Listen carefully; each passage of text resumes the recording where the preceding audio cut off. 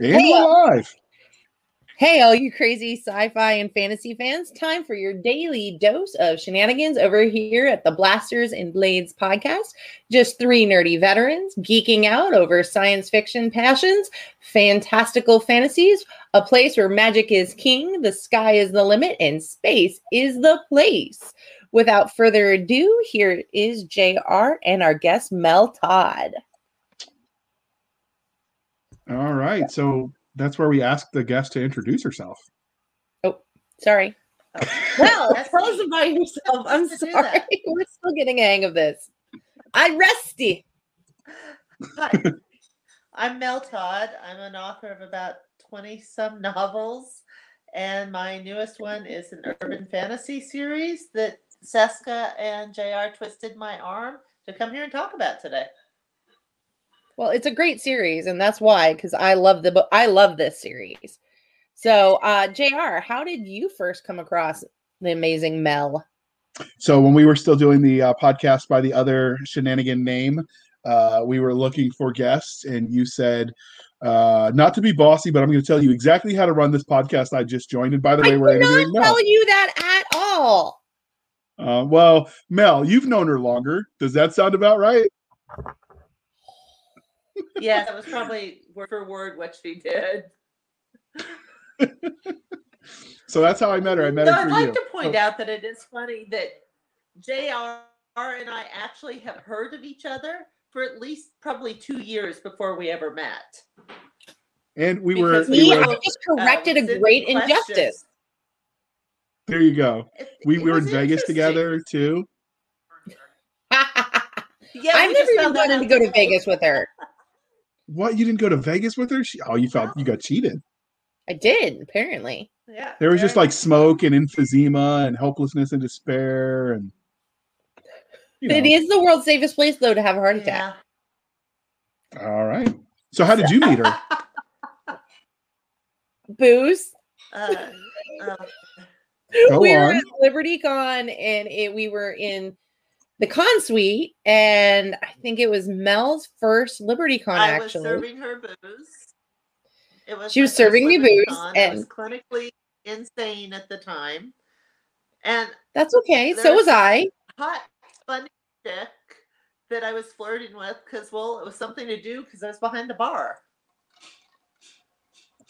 As you do, it happens. Mel and I have spent much time together around bars. Is it mostly the Bain bar or other ones too? Yes. Yes. Both. Why not both? Yes. Yeah. All right. So, Mel, the religion question: Star Wars, Star Trek, or Firefly? Honor Harrington. David Weber. Okay, and because we're polytheistic, we're going to ask one more: Game of Thrones, Lord of the Rings, or the Potterverse? Oh, Potterverse. It's much more fun. Game of Thrones and Lord of the Rings is just way too heavy and weighty after a while. Besides, one's a murder fest and one's a walk through the woods. But they're gorgeous woods. Yeah. You know what? There are other things that are gorgeous too, but you still get tired of seeing it. All right. Well, since we're here today to talk about your urban fantasy series, what do you love about fantasy as a genre? Clearly not Game of Thrones. That's what you don't love. Anything's possible. Okay. It's not that I don't love Game of Thrones. It's just I get frustrated. And I mean, I've been a reader for a really, really, really long time. But when you're going years between books, I start getting frustrated because I need to know what else happens. So I'd rather read things that are completed, i.e. I've read Lord of the Rings. Fantasy is... So recently I happened to read Terry Pratchett's answer on fantasy, and he's right. Our very, very first stories were fantasy. What's causing the lightning and thunder? Oh, it must be the gods mad at us. Everything that human society is based on is based on fantasy. So how can you not enjoy reading about what's possible or where our imagination can take us? That's kind of like what the definition of being human is that imagination. It's a good answer. It's a great answer. Sorry. That's why I I'm love her. getting She all has great answers. philosophical on you. All So, right. what was your first memory of reading, watching, playing games in this genre? Okay, so I'm old. I No, actually you're not. the very first that they always say, well, what's your first series that you remember reading? The very first ones that I remember reading is John Carter of Mars and Tarzan by Edgar Rice Oh, Burroughs. good stuff. And I pretty much read all of those as a kid. And I am also the child who literally read every single book in the children's section of the library. And the librarian was regularly ordering books on a weekly basis for me because I read so many of them. Show off. So when you were talking about you're so old, I thought you were going to make a joke and be like, my first series was the Bible. But John Carter of God, Mars no. is a good one. It's a pretty hefty one, I too. loved it. So did you like the movie that they They made were out of? all pulp novels.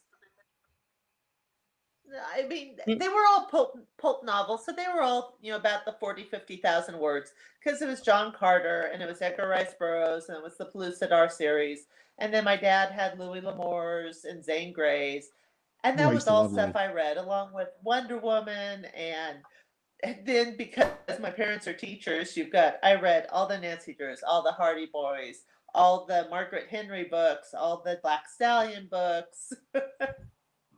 I read a lot. So did you like the movie adaptation of John Carter of Mars? You can be I honest. didn't hate it. I actually thought they did pretty good considering they were trying to modernize it. Yeah. I love, love, love the actress who played Deja. Uh, uh, Yes. that actress just nailed her. And honestly, I thought they did a pretty good job with Tars Tarkin. I Yeah. haven't seen it yet. John, I was that impressed with. They didn't do so well with the branding of it to make it obvious that it was John Carter of Mars and the Barsoom and all of that. But I think for what it was, it was good. I enjoyed it. I wish they'd make the sequel, but obviously that's not going to happen. So Well, so how did your Well, love of this transition you into writing the stories in it?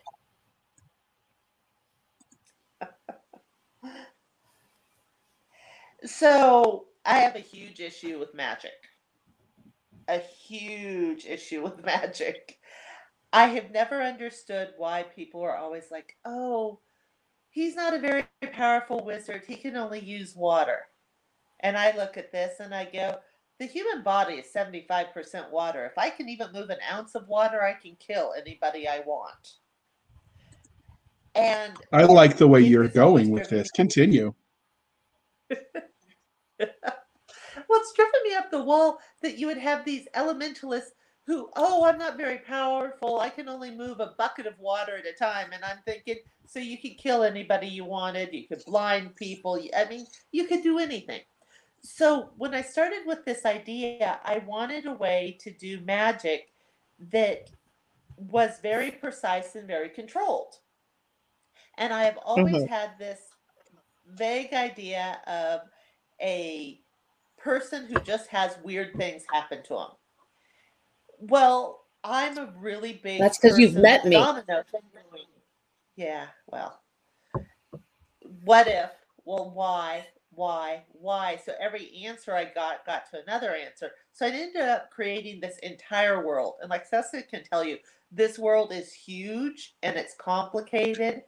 And the funniest part of all of But it it's not is that humans think, overbearingly complicated, though.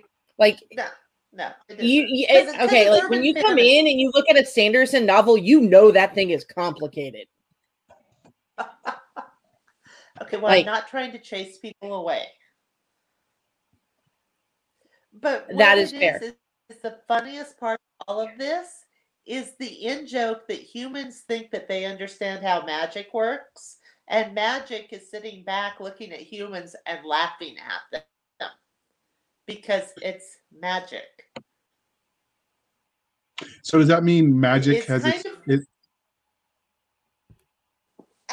it's more of that whole thing from Jurassic Park, life will find a way.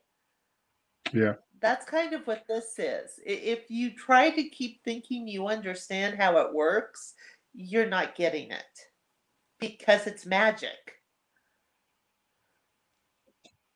Okay. So is it sort of just like a force of nature in your world, or is it almost sentient with its own sort of personality and agency? Yes, kind of, sort of. It's getting there. The problem is you really won't figure all of this out until the last book in the series. It's kind of like, have you ever read a new word and gone, wow, that's a really cool word. I've never seen it before. And it seems like in the next 2 weeks, that word appears 4 or 5 times. Yes. That's Or you kind of use it a what dozen magic is times in a like. sentence. Exactly. But you've never used it before. Magic is a lot like that. The more you find out about it, the more you realize it's affected your entire life. But until you start becoming aware of it, it's invisible. Okay. It's a complicated series. And I mean, even for me, at sometimes will be writing the series going, oh, that's what I meant that I mentioned in book 1. And I'm currently on book 5. Book 4 is Okay. really good, though. I only see 3 up on Amazon. Well, That would there's be got to be because some book 4 advantages is to in my buying her with editor's. booze. Book 4 is with my editor, and as soon as I get it back, there will be a pre-order date up, but she says it's taking a little bit longer because Ah, she, like most of my beta readers, keep telling me I forgot to edit it and have to go back and reread it. good problem to have. Yeah, I did that. So, all right. Full disclosure, I'm one of her beta readers, so that's why I'm making correct comments about book 4. So we interviewed you on the old podcast about your science fiction series, and if we can dig it from the archives, Yes. we'll re-air it because we're going to be, dear listener, we're going to be pulling some from the old YouTube channel to see if we can get that up. So, since we lost a lot of it, but what did you love first? Was it your first love science fiction or was it fantasy? There's no difference. Uh-oh, you're going And to get They're both tons of stories. you're breaking poor JR's heart because he believes strongly that there's a difference and that there's all these crazy subgenres No, as genres. there are subgenres. Yes, but no, but JR the likes to thing treat them is like the they're only genres. difference. I know. The only difference between fantasy and science is the language you use to tell the story. They are still stories of wonder. So there's no difference between fantasy and science fiction because you're still telling a story of wonder. The question is whether or not you use concrete scientific principles to tell your story or you use abstract myth-laden principles to tell your story. But it's still a story of wonder. It's just what words you use to describe how the wonder occurs and how the journey progresses. Okay. And that's your next deep thought for the day, brought to you by Reading Rainbow. So, many authors let their own real life experiences influence the sort of stories they tell. So, were there any formidable moments for you that shaped the kind of storyteller you are? I don't know about the storyteller I am. I mean, I know I've always told stories. I have manuscripts that I dug out of my trunk that I was writing as a 10 and 12-year-old. Um, I know that I have a super secret pen name that isn't super secret that I have some romances under, and I don't write romances under any, or I don't write romances anymore, and that's probably one of the things that I'm actually getting a lot of attention for in both my science fiction, or actually it's my science or my urban science fiction and my urban fantasy, is that there's no romance, there's no sex, there's relationships. There's just not any sexual plots or anything else like that. Well, no, A but lot of and the that nice is thing is you have very healthy relationships. yes. Oh yes, no, there's relationships and there's healthy They're relationships, not and perfect, occasionally but they're characters healthy. get together. Yeah, but that isn't a plot line. There's no plot line of, oh, will these two ever get together? It's not there. A lot of that comes from the fact that when I was writing romance, I really should never have been writing romance in the first place. I should have always been writing sci-fi or fantasy. Seska has seen my library. She understands that this is a true statement. Her But library is gorgeous and sexy in its own right. I would say get a room, but my she already library apparently has one. She did a YouTube, she did like a Facebook video where she showed her library. It was very, very drool worthy. So the ironic thing is, dear listener, because we got some comments about us on the episode 2 talking over the guest, and rightly so, that is not what's happening today. There's a little bit of a lag, which I find ironic since they're both in the same city. It's almost like Atlanta isn't ready for that much awesomeness. Aww. So we apologize in advance if there's a little bit of a lag and you're hearing it as interrupting. But so we're going to transition from there to the writing side, from the writing side, excuse me, to the fan angle. So have you got any cool cosplay or fan art yet? not yet. I've had a couple people message me out of the blue, and somebody wanted to send me catnip for my cats. And I was like, well, I would, except for the fact that it's growing wild in the yard, and the cats are perfectly capable of going and rolling in it themselves.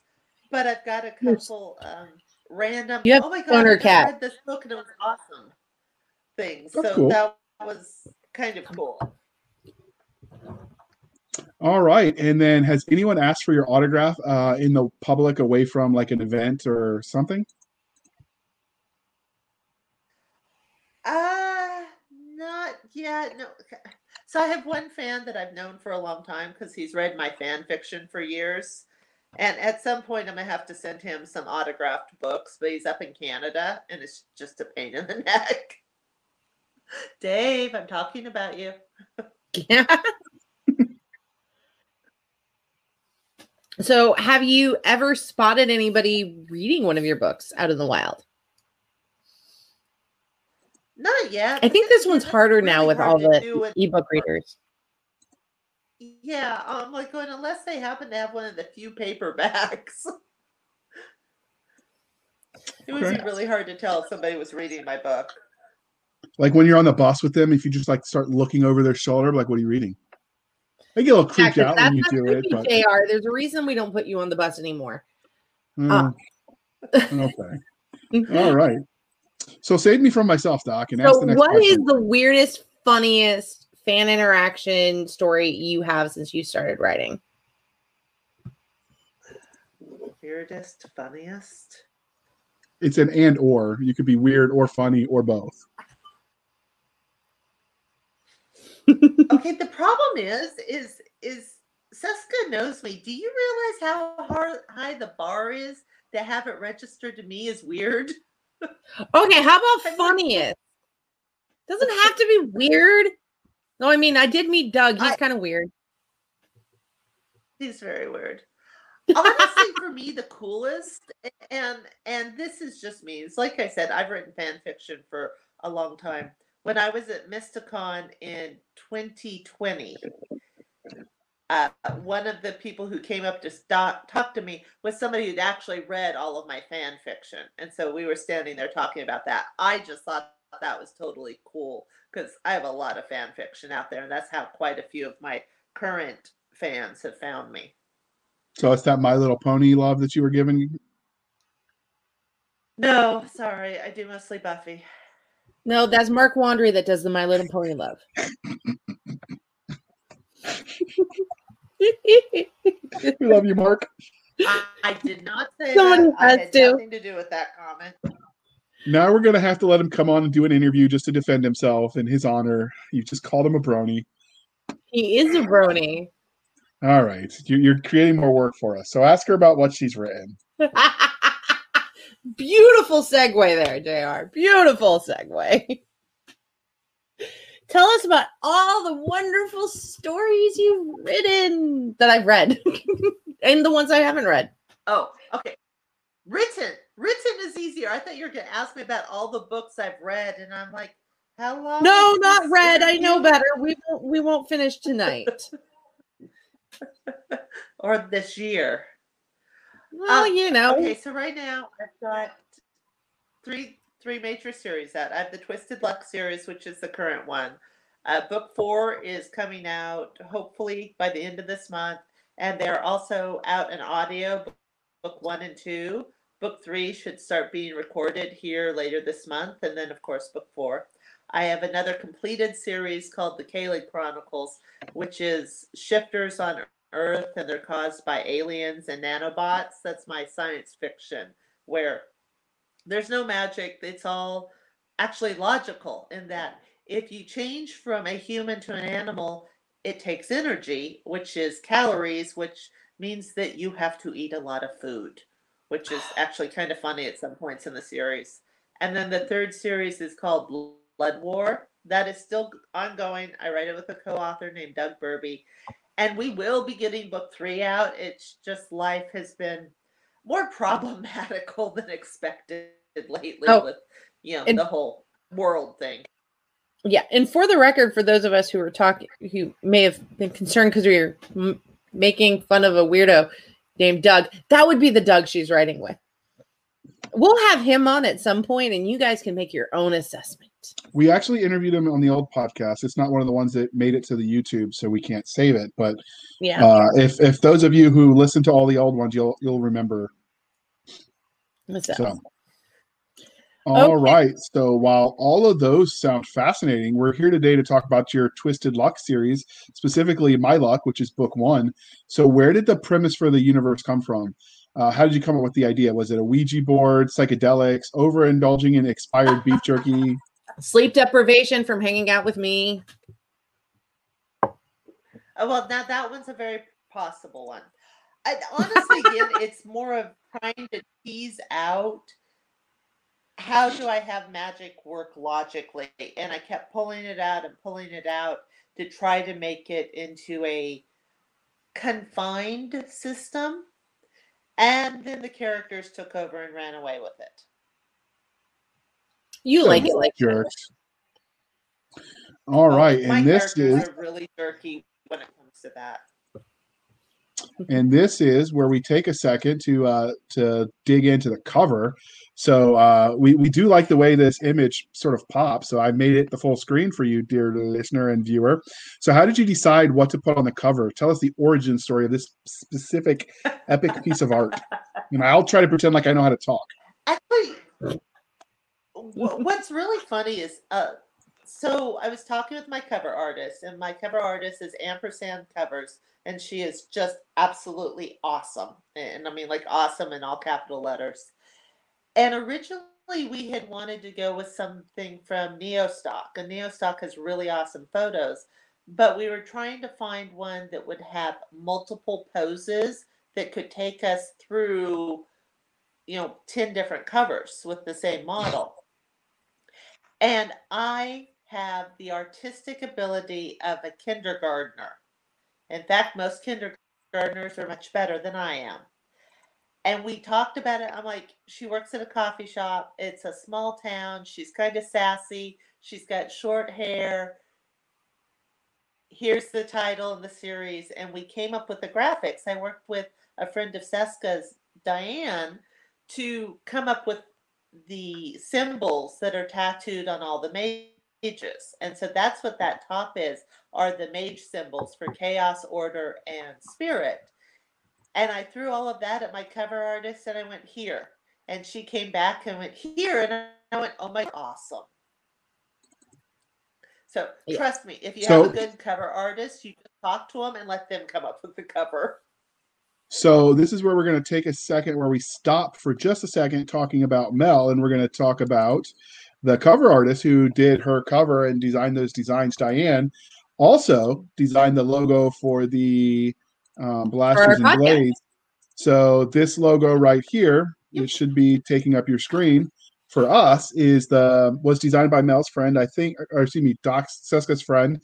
I think you used to work with her at Barnes and Noble. Yes. At some point in time, as soon as she gets back with me with her finished website, we'll put that out there. So if you're looking for your own art, and this was when she designed this, and she does this kind of work, it was specifically so if we wanted to throw it on merch, like it wouldn't be as difficult to have it added to a T-shirt or something. Because if you start adding crazy amounts of colors and swirly lines, like sometimes simpler is better. But No, yeah, so it was a great concept because I am only marginally better than Mel, and by marginally I mean I can play with yarn.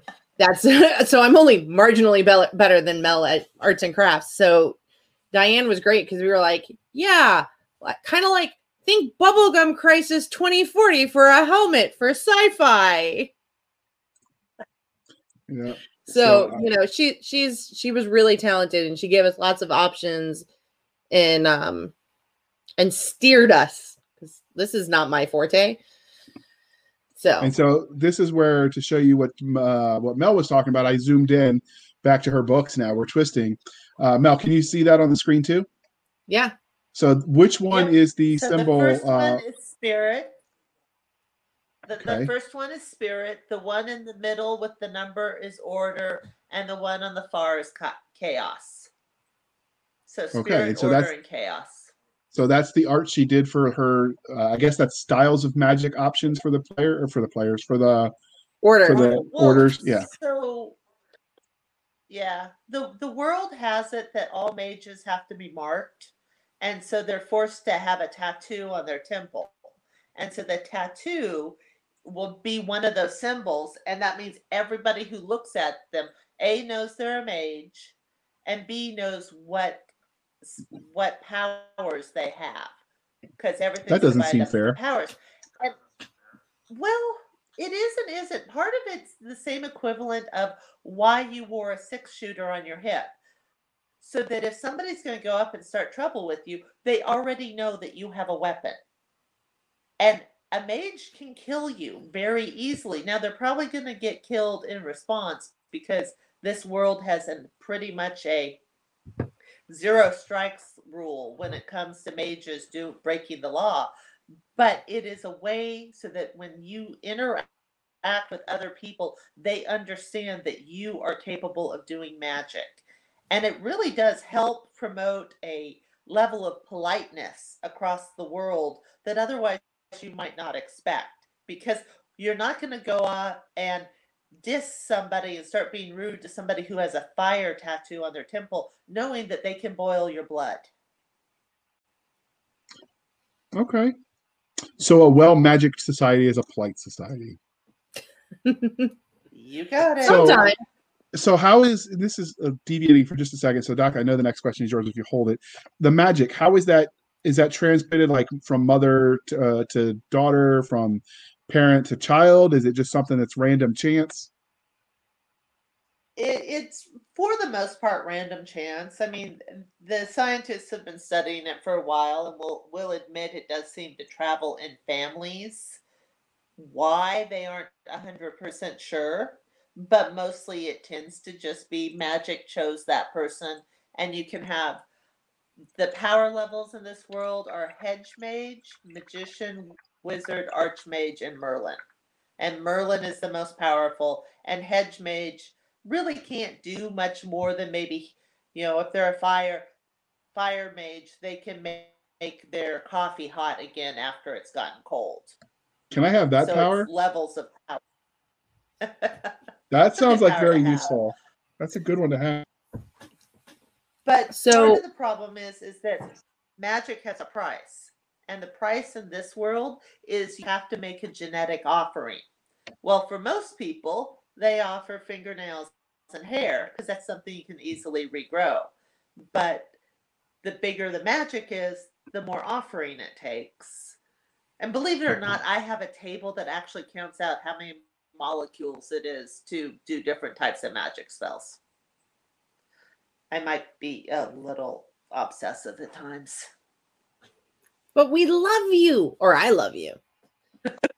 So Oh, I'll get JR to fall in love with me too. Just give me time. All right. Well, before we make everybody sick, why don't we move on to the next question? So, how did you decide exactly what to put on the cover? I don't. I tell my cover artist to make me happy, and she does. I tell her, here's the title. Here's a couple major things, like the next one, the new book that's coming out. I'm like, there's an old Victorian house, and so there's an old Victorian house in the back. And my cover artist does all of it, and I go, ooh, pretty, I'm happy. So you don't do like this deep, meaningful, because the next question I should be asking you is, how do you see this fits in the genre of urban fantasy, and I think you're just going to say, my artist is great. Oh, no, for that one, that is called, I go to Amazon and look at the covers, but so does my artist. I mean, if you're doing this stuff, you're at Amazon looking at the top 100 artist covers. And if you notice, Holmes and Rebecca Frank are two of the really huge urban fantasy cover artists right now. And they're charging big bucks for their covers. And this is the sort of stuff that sells because the readers are looking for these sorts of covers. And it's one of the hardest things to do right now is to do any cover that doesn't really follow what's expected, because that's what readers are looking for. This cover grabs you because it tells them, A, there's magic. It tells them there's going to be a female MC, but it doesn't necessarily scream romance. And I've got a lot of males who are reading these books and telling me they really like them. I do think the lack of romance really, really does separate you, but we're jumping ahead of ourselves. So what would be your 30-second elevator pitch for this novel? Just because everybody else has magic, I don't need it. I will make it out on my own. If only my best friend will stand beside me. Okay. That sounds like my life. I think for a lot of us, that sounds like it. So, but see, and you know, it's funny. I've gotten criticism for that because people always want this big bad. Okay, there's a monster, a dragon, a demon, or something you have to fight. In my series, most of the time, she's simply fighting to make it through the week. You know, it's not that she's fighting this big, huge bad, especially in this book. She's fighting to pay her bills. She's fighting to get her homework done and to get to work. But yet everybody who's read it have said they enjoy it, even though there isn't this huge villain she just has to defeat. Most of the time, she's just trying to make it through the day. Now, you said homework. Is she a high school student, college student? At college. In my world, you don't get magic until after you're done with puberty. So most people, quote, emerge anywhere between the age of 18 and 25. Awesome. You started to answer what makes your series in this world very specifically different than a lot of the other ones. Because, I mean, urban fantasy is a huge shelf space. It is. Part of it is that there is no magic is very much, everybody knows about it. It's not hiding in the corners. It's not a secret world. It's not only a select few. Everybody, it's regulated. There's an amendment in the Constitution about magic. You know, so this is very much in your face. There's also no lusting or, oh, I have to be with him sort of crap. I mean, I'm not saying that's bad. Lord knows I read enough of it.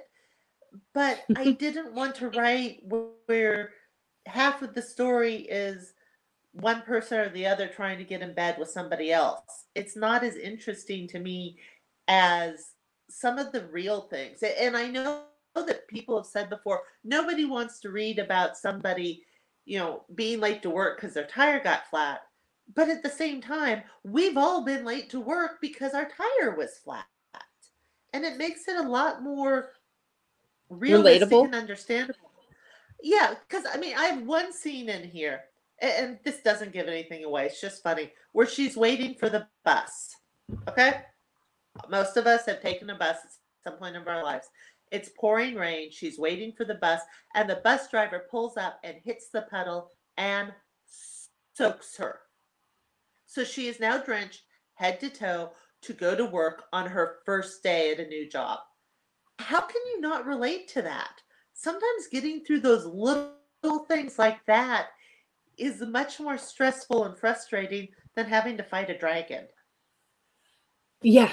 Well, they wear you down more in some ways on a day-to-day, long-term basis. But so which tropes do you feel like My Luck hits the best? Coffee addiction. I did the coffee addiction trope really hard. I'm You very are specific about that. Is that really a trope or is that just reality? I actually know at least 3 people who do not drink caffeine. I haven't figured out what's wrong with them yet, but I do know them. Two of them devils are involved? related to me that you know, so I would say that might be what's wrong with them. Is it like No, a actually, I devil? wasn't even including them. Is this like an exorcism is required kind of event? I do not understand. No, This does not actually, compute. yeah, I don't either. But honestly, I think the biggest trope is just the person finding themselves at the center of quote being chosen without necessarily being the chosen one. Because I've avoided that whole being the chosen one pretty hard. But it's more of just finding yourself where you're the only person who can make a difference and having to make the choice to make that difference. And sometimes that's the hardest thing to do. I probably am not really good at tropes in this novel. It's a weird novel. The other ones are better at the tropes. I like that it's not a tropalicious novel, though. So, Tropalicious. Okay, that's going in the dictionary now. hey, you're welcome. Tropalicious. So she's heard me use that word before. But so what subgenres or genres do you think your story best fits into? It's magic realism, college age magic, and new adult, all under the urban fantasy. And then, like I said, we haven't talked about this. We were talking about this before. My main character, partially because of the fact that I didn't want to write a romance in this, my main character is asexual, and her best friend is a lesbian. I wasn't trying to hit any social stuff or anything. That's literally just how the characters evolved. So you have 2 best friends, and it just works. But it also, I've had quite a few people tell me that it's really nice to see an asexual character and a lesbian character be in a story where it's just who they are. They're treated exactly the way you would treat any other character without any fanfare about it. I mean, almost nobody even makes a comment about it because it's just the characters. And I'm really enjoying the idea of getting to play on the whole, oh, he's handsome. I have this character looking at him going, okay, I can see why somebody would find this person physically attractive. He's still an asshole. And that's her entire reaction. You don't get that changing of the character's opinion because he's good looking or sexy. And that's actually kind of fun to not have the sexual attraction work. I think that I've seen having read all of the series so far, I've seen a couple of moments where you really use that to add some levity into some very tense moments. So besides being asexual and best friends with a lesbian, what would you say makes your character stand out in the crowded field of urban fiction or urban fantasy? Excuse me. She's very real.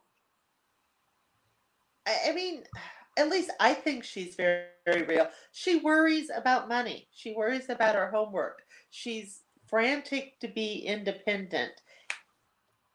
And yet she puts everybody else ahead of her and never thinks about, she's not very full of herself. I mean, don't get me wrong. I love some of the super powerful, badass females that come in and they know they're powerful, she's still, even in book 4, she's still trying to come to terms with the fact that she is a really powerful mage.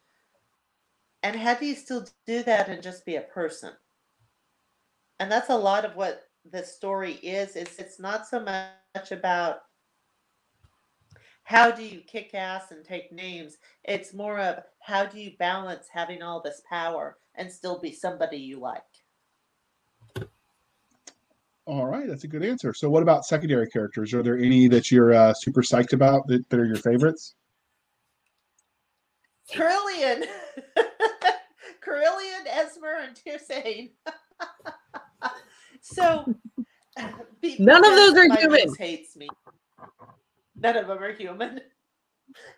So Carillion is a cat. So what? No, I was going to say clearly Doc disagrees. So as soon as you finish your answer, we'll let her tell us who her favorite secondary character is. I don't know, Seska. Who's your favorite secondary character? I really like Sable. Sable's adorable. Sable's so sweet. And I can't explain how much I love Sable and why I love Sable until you read book 4. Damn it. So does she become a dragon with magic and shoots lightning out her eyeballs? No, I think I don't think this is too much of a spoiler to say. One of the things I love about Sable is she is romantically involved with somebody very close to Corey, but she does not try to control any aspect of that relationship between Corey and her friend who Sable's romantically involved with. She doesn't try, and she's not paranoid. She just accepts that friendship, which many people would want to say, oh, it needs to be more. There needs to be a romance element in it. She doesn't try and do anything. She's not the paranoid girlfriend. She's not crazy. She just accepts that for them, that is the way it is. And she's going to find a way forward. And she does say at points, hey, look, I need you guys for me to do this because something may be making her uncomfortable. But at the same time, she's not really trying to change that relationship or cut Corey out of her friendship with her Sable significant other. I think I did that without any spoilers.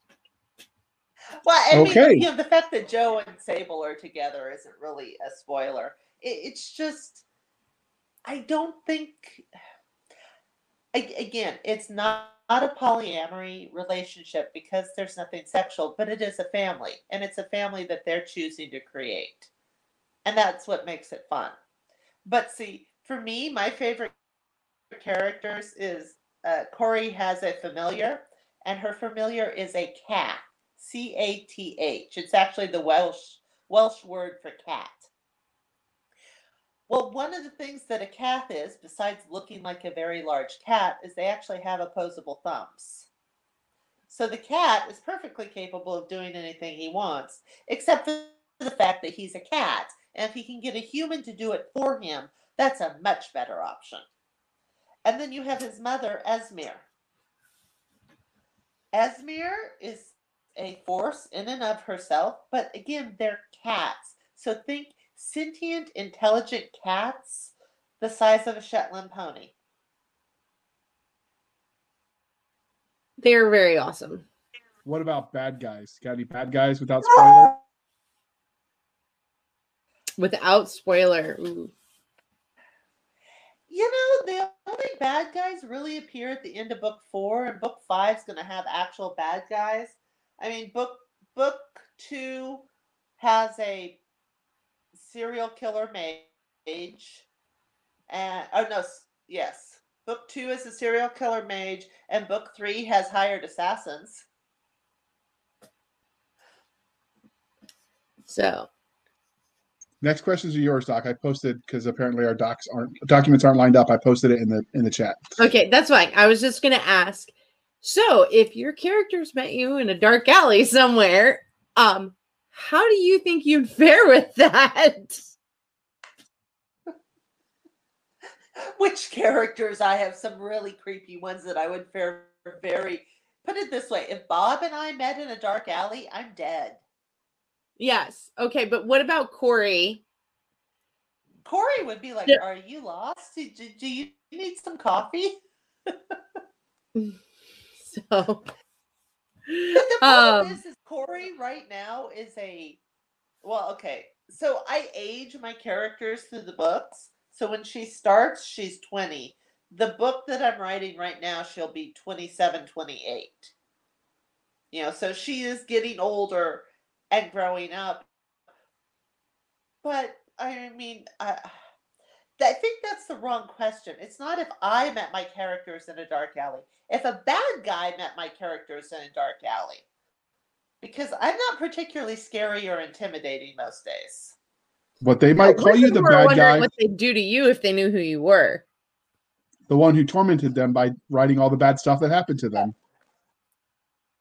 Oh, I would be dead. I would be sentenced to a spirit realm and I'd never make it out alive. Oh, yeah. It's okay. We'd send Bob for you. Oh, really bad. What? We'd send Bob for you. Yes. Yeah, that would be bad.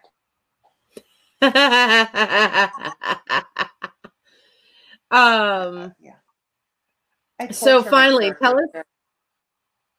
tell us about your universe, because in so many, particularly in fantasy, the universe can be as much of a character as the actual characters you're writing about. Well, in my world, magic appeared in the 1850s. And one of the advantages of it is that it actually rippled across the world. So this isn't magic in America. This is magic globally. So you have mages all over the world, and every country has handled it slightly differently with different rules and different regulations. And I mentioned this as you go through the series. You get these little glimpses as to what's going on. But you also have 3 realms because, like I said, magic is chaos, order, and spirit. Well, each of those realms are kind of like a reality slightly outside of Earth that have their own creatures and denizens that live there.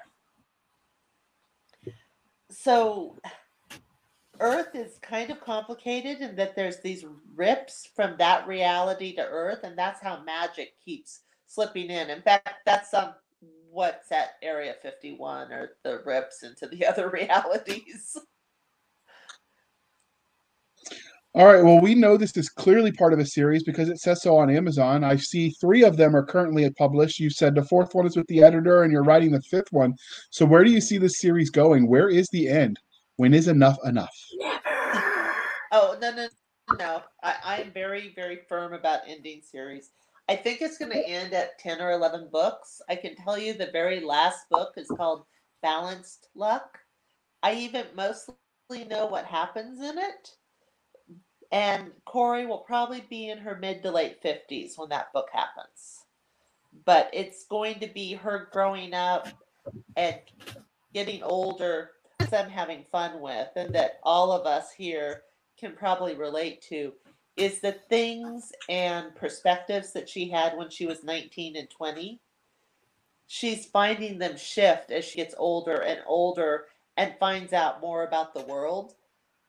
And it's having her evolve because what she's going to believe and think and accept as a 50-year-old is going to be drastically different than what she thought as that 20-year-old in book 1. And so I'm having fun doing that, but it will end then. But one of the things that I've talked to various fans about is they'd like some novellas with some things. So I'll probably do a couple short novellas or short stories, like her familiar Carillions, the incident when he finally understands how to use opposable thumbs. Let's just say never let a cat know that opposable thumbs and can openers and how salmon works. Your kitchen will never be the same again. So you said, sorry, audience, there's a little bit of a lag sometimes making things a little difficult. But you mentioned that the series is probably going to have about 11 books. Does that mean the universe ends? Like, are you going to move on to other stories in the universe, or are you done at the end of Corey's arc? I'd actually like to write a lot of stories in the universe because I have about 250 years worth of magic that I can write about. I've got some sketched out already. I've got about 20 or 30 different little mini series that I can write about at different times in history and in different cultures. I think it would be really fun to write some in Japan because the Japan in this world is totally different than the Japan in our world. In fact, Japan is still a sovereign nation in that world. And the US and Japan are not on good terms because the bomb at Hiroshima was done by a wizard who made a mistake. So it's a different world. Cool. All right. Next question is your favorite one, Seska. So, do we have aliens, or are they just fantasy creatures from other planes? I refuse to answer that question on the grounds that it might give away story hooks at the end of the series. Okay, that is completely fair. So now, for the audience, this next question, therefore, will be purely hypothetical, and maybe she'll draw in other series she's written so she can answer Seska's favorite question. It is my favorite question. How do you go about creating them?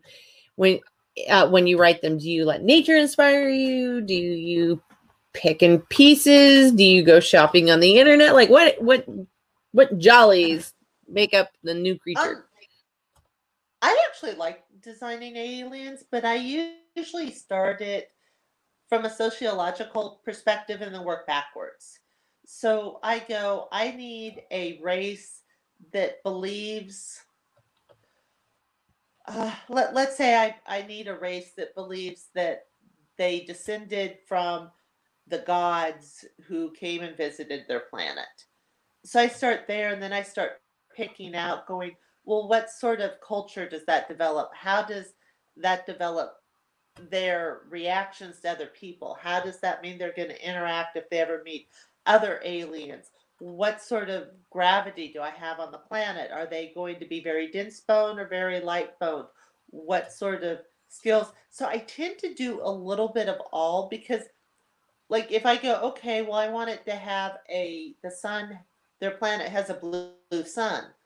Well, what does that affect? Does that mean that the plants are going to use chlorophyll or are they going to use something else? Are they going, if it is dense gravity, do they have things that can fly? So I kind of pull everything looking at it, both science and culture, because if you've read my Kaled stuff, you'll find that the Draken, which was a species that I created, they actively raise and eat insects, which in all honesty is an extremely valid food source, but you almost never see that in sci-fi because we as humans have such issues with insects. And so I like poking and going, what would be logical things if I strip out the automatic human resistance towards it?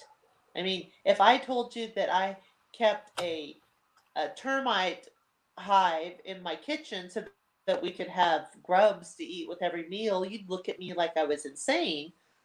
But in all honesty, that would be an extremely ecological and sane way to have protein. But well, I we learned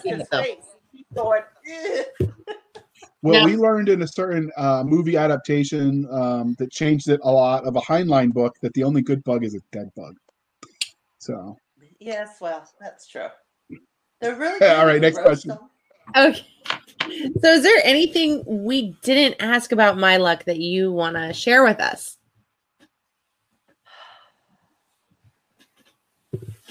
It is really hard writing books that don't follow exactly the trope that everybody wants you to follow. But that's why we love reading them. Better stories. Yeah. I mean, it's hard because people want you to be able to say, and oh, it's just like this or it's just like that. The best series that I can compare my luck to, and if you haven't read this series, you absolutely have to go out and read it. It's called it's by Nathan Lowell, and it's the Tradership series. He Mhm. writes stories about life, and that's kind of what I wanted to write with this, is stories about life where you're just trying to live the best life you can, but you have to deal with all the stuff that comes at you, and this just happens to be full of magic. That seems legit. Okay, well, as this wraps up and comes to an end, was there any other forms of media that are coming out in this universe, or others that you write in, so RPGs, movies, video games, audiobooks? Is there anything besides just the ebook and paperback that's coming out in these worlds that you want to tell us about? I have the audio out for My Luck and Hired Luck. I will be giving my narrator the script or the PDF for Educated Luck here soon. So those are both out. Hired Luck is actually, as of today, which is February or March 5th, 2021, is on Audible. They're still fighting with me on My Luck, so eventually it'll be up. And then if you are listening to this week or in the next week, on March 14th to the 21st, I'm in a 5-book giveaway with Dave Butler, William Johnston, and a couple other writers, where if you win, you actually have us ship you a signed paperback version of the books. So if you follow me on my social media, you will see me start talking about that a lot here in the next 2 weeks. But if you know who David Butler is, you know you want a copy of one of his books. I'm pretty sure he's giving away the Jupiter Man. And I'm giving away My So Luck signed to you. this episode will air on Sunday, so 7th, I believe. So if you don't mind hopping into the Facebook group, which is Blasters and Blades Podcast on Facebook, share that when you do that, and then anyone that listen can Okay. get the register. So, Yep, all right, well. Sign up and win. So now that we've taken an hour of your time, dear listener, it's time to do the important stuff. So Mel Todd is going to tell you, dear listener, where you can find her awesome content and buy all of her books and show her that you love her by clicking the buy and then writing reviews. Buy all button. They really should do that. Yes, please buy them all. So where can they find you? If you look for Badash Books, so ASH Badash Books, you can find me on Twitter, Instagram, and Facebook. I am not very active on Twitter, like at all, but I'm pretty active on Facebook, and I've been working on upping my Instagram by putting little mini stories on Instagram. So, and then you can always find my website at Badash Books or Badash Publishing, and I publish stories and whatnot. And if you sign up for my newsletter there, you will get a bi-monthly newsletter that usually either talks about what I've got going on, books that I think you might like, and or free short stories, including short stories in the universe I'm writing with Twisted Luck right now. And if you look on the YouTube version, you'll see scrolling across the bottom, Mel Todd, Bad Ash, Alpha Sierra Hotel, Bad Ash Books. And all of this will be linked in the description. And while we transition to how you can find us, we will tell you that if you want to support the show, because the sponsorships are just books we like, and are, that we're not getting paid for the sponsorships. That's just our endorsement, really, probably more than a sponsorship, which we'll be doing some more of. We've got to create those MP4, MP3, MP something files. See, because I does the podcasting. I know there's an M and a P involved, but so if you wanted to support, you could go to Buy Me a Coffee at author J.R. Hanley, and in the comments mention podcast, and it'll all go to cover the overhead. And then, if anything's left, it gets split equally among the 3 hosts. You can find our website at anchor.fm /Blades and Blasters, or excuse me, Blasters and Blades. Ooh, wrong podcast, because that's somebody else. We'll try that again. Blasters and Blades, Blasters Tack and Tack Blades. You can find us on Twitter at SF _fantasy_show, Sierra Foxtrot _fantasy _show. You can email us at blastersandbladespodcast@gmail.com. We try to remember to check it, but if we don't, we're going to blame Nick Garber because he's not here to defend himself. And so that works for us. You can find us on Facebook at Blasters and Blades Podcast. And because we don't have enough people following, liking, and subscribing on the YouTubes, we do not have I can't spell wimp without MP. Okay. Because we don't have enough people who have liked, followed, or subscribed and all the things on the YouTube, we don't have a dedicated URL. So it literally looks like somebody spilled a jar of alphabet soup. So instead, if you just type in Blasters and Blades, you will be able to find us, and you can like us over there as well. And these are all the places you can find us. So this is the most awesome part. Thank you, dear listener and dear viewer, for spending some of your precious time for us. For Nick Garber and Doc Seska, I am J.R. Handley, and this was the Blasters and Blades podcast. We'll be back next week at the same time, where we'll indulge our love of nerd culture, cheesy jokes, and all things that go boom. And that's a wrap, people.